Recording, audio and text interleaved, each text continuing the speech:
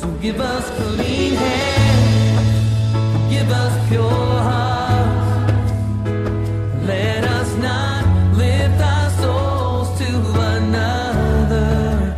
Give us clean hands, oh God, give us pure hearts. Let us not lift our souls to another. I greet you in the name of Jesus Christ, and as always, I remain the voice of one.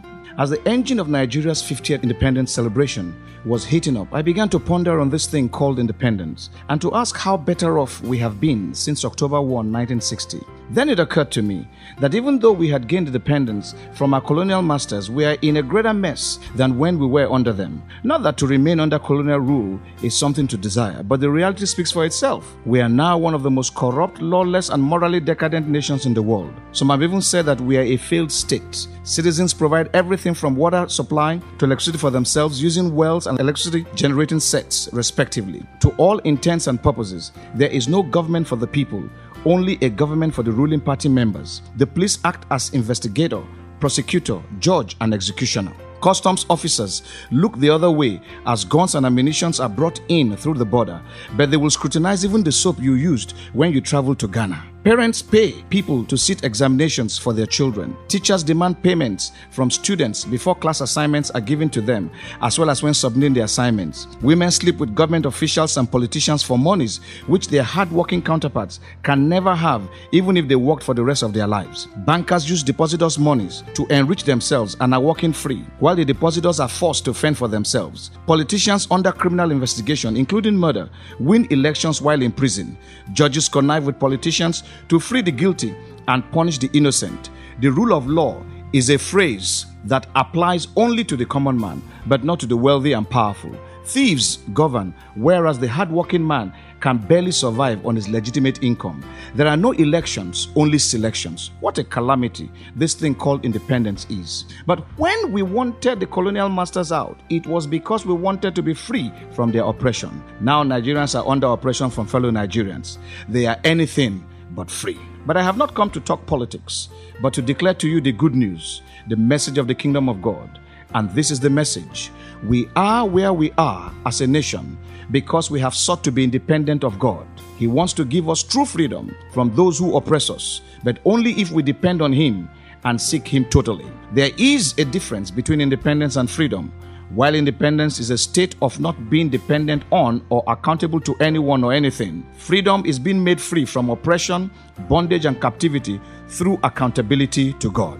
Many people erroneously confuse the two, thinking that they both mean the same thing. The truth is that no individual, group, or nation can be independent because we all need one another to function optimally in God's universe. Independence is therefore a misleading term because God did not create a world in which the things created can be independent of one another.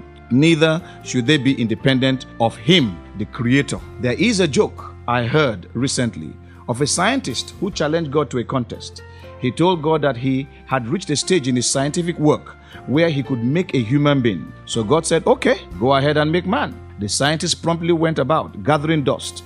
No sooner had he started gathering dust when God said to him, not so fast, go and get your own dust. Imagine a man who seeks to be independent. He must produce absolutely everything that he would use from things that he himself must create. This is impossible. To be independent from God is therefore an unwise desire. Equally unwise is to seek to be free from God. The only desirable freedom that man should seek is freedom from sin and those things that dominate and seek to separate him from God. The Western world has propounded theories that encourage man to be independent of God. The result has been the erosion of moral standards in the lives of their citizens. Some of the theories include the Big Bang Theory, which states that the Earth is one of the pieces resulting from a Big Bang in the cosmos, which occurred millions of years ago. Closely related is the evolution theory, which states that man evolved over millions of years from microscopic organisms called planktons. The theory, and that is what it really is, a theory, is that planktons evolved into smaller insects, which then evolved into marine life like fish, which evolved into some other mammals, from which the apes came, and finally man evolved from the ape. What a convoluted theory. That is what you get from wanting to be independent of God the Creator. The truth is that in the beginning, God made the heavens and the earth. He made the sun, the moon, the stars, the planets, the oceans, the seas, and the rivers. He also made vegetation, fishes, birds, animals, and man. God made everything. This is the truth. Otherwise, we would have insects, marine life, and mammals in various stages of evolution, such that some dogs would be evolving into tigers or lions, monkeys would be evolving into apes, and apes will be evolving into human beings.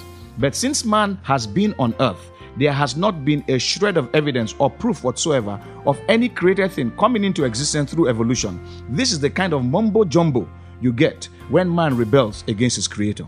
A young man in the United States of America was sentenced to life imprisonment for killing some 13 boys and men. The man would lure his victims into his apartment, kill them, and in some cases eat them. He later said in an interview that once he had killed his victim, he had control over their bodies and could do whatever he wanted with them, including having sexual intercourse with the corpse, as well as cannibalize them. The most profound part of his interview was when he confessed that he was taught in school that he was not accountable to anyone, and so he did whatever he wanted, which culminated in a life of serial murders, necrophilia, and cannibalism. He went on to say that after his arrest, his father gave him a copy of the Bible, and as he read it, he came to realize that man is accountable to God and would have to give an account of how he lived here on earth after he dies. He said further to the interviewer that he had sought and had received forgiveness for his sins from God and had made his peace with God and was not afraid to die.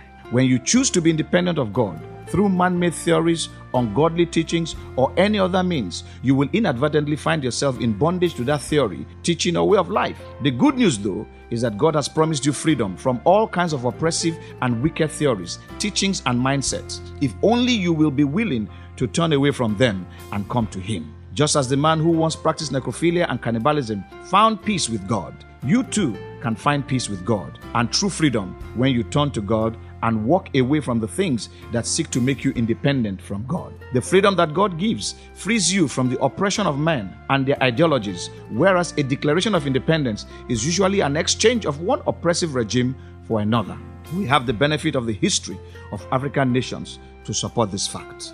Dear friends, have you been seeking to be independent from God? Have you exchanged one regime of oppression for another in your search for independence? Are you equating independence from God with freedom? Do you think that being unaccountable to God means that you will not have to give an account of your life to Him? Think again.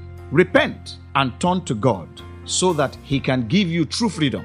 Freedom to enjoy everything He has made for your benefit. Not the freedom promised by politicians, which never materializes year in, year out. Neither freedom promised by some pastors who claim to give you financial freedom to which they are themselves in bondage. Not the freedom promised by the secret societies, which demand the blood of family, friends, and all, and yet keep their adherents perpetually enslaved to a wicked master and a death without hope. Friend, from the day you turn to God and depend on Him for all your needs and sustenance, from that day on, your real freedom begins. This freedom will continue even after you have departed this world unto eternity with God. God's message to you today is simple. Do not strive to be independent of your Maker by living your life apart from Him. Rather, repent and come to Him as you are. He will forgive your sins, cleanse, and give you the free gift of salvation, which is eternal life through Jesus Christ, His Son. And when the time comes for you to give an account of your life, you will do so with joy. This, dear friend, is real freedom. Let us pray. Heavenly Father, I pray for as many as have heard this broadcast and are yet to hand over their lives to you. Please have mercy on them and supply them with the grace to surrender completely, and so be saved and be free from the oppression of the devil, human theories, occultic devices, and civil governments that do not know God. I also pray for those who have entered into your freedom, that you will keep them unto eternity. Thank you, everlasting Father. In Jesus' name I have prayed. We can be reached after this broadcast by text or by calling us on either 0807 777 5630 or 0803 777 9931. The numbers to call or send text to again are 0807 777 5630 or 0803 777 9931. I really would love to hear from you. God bless you and goodbye. Oh, God,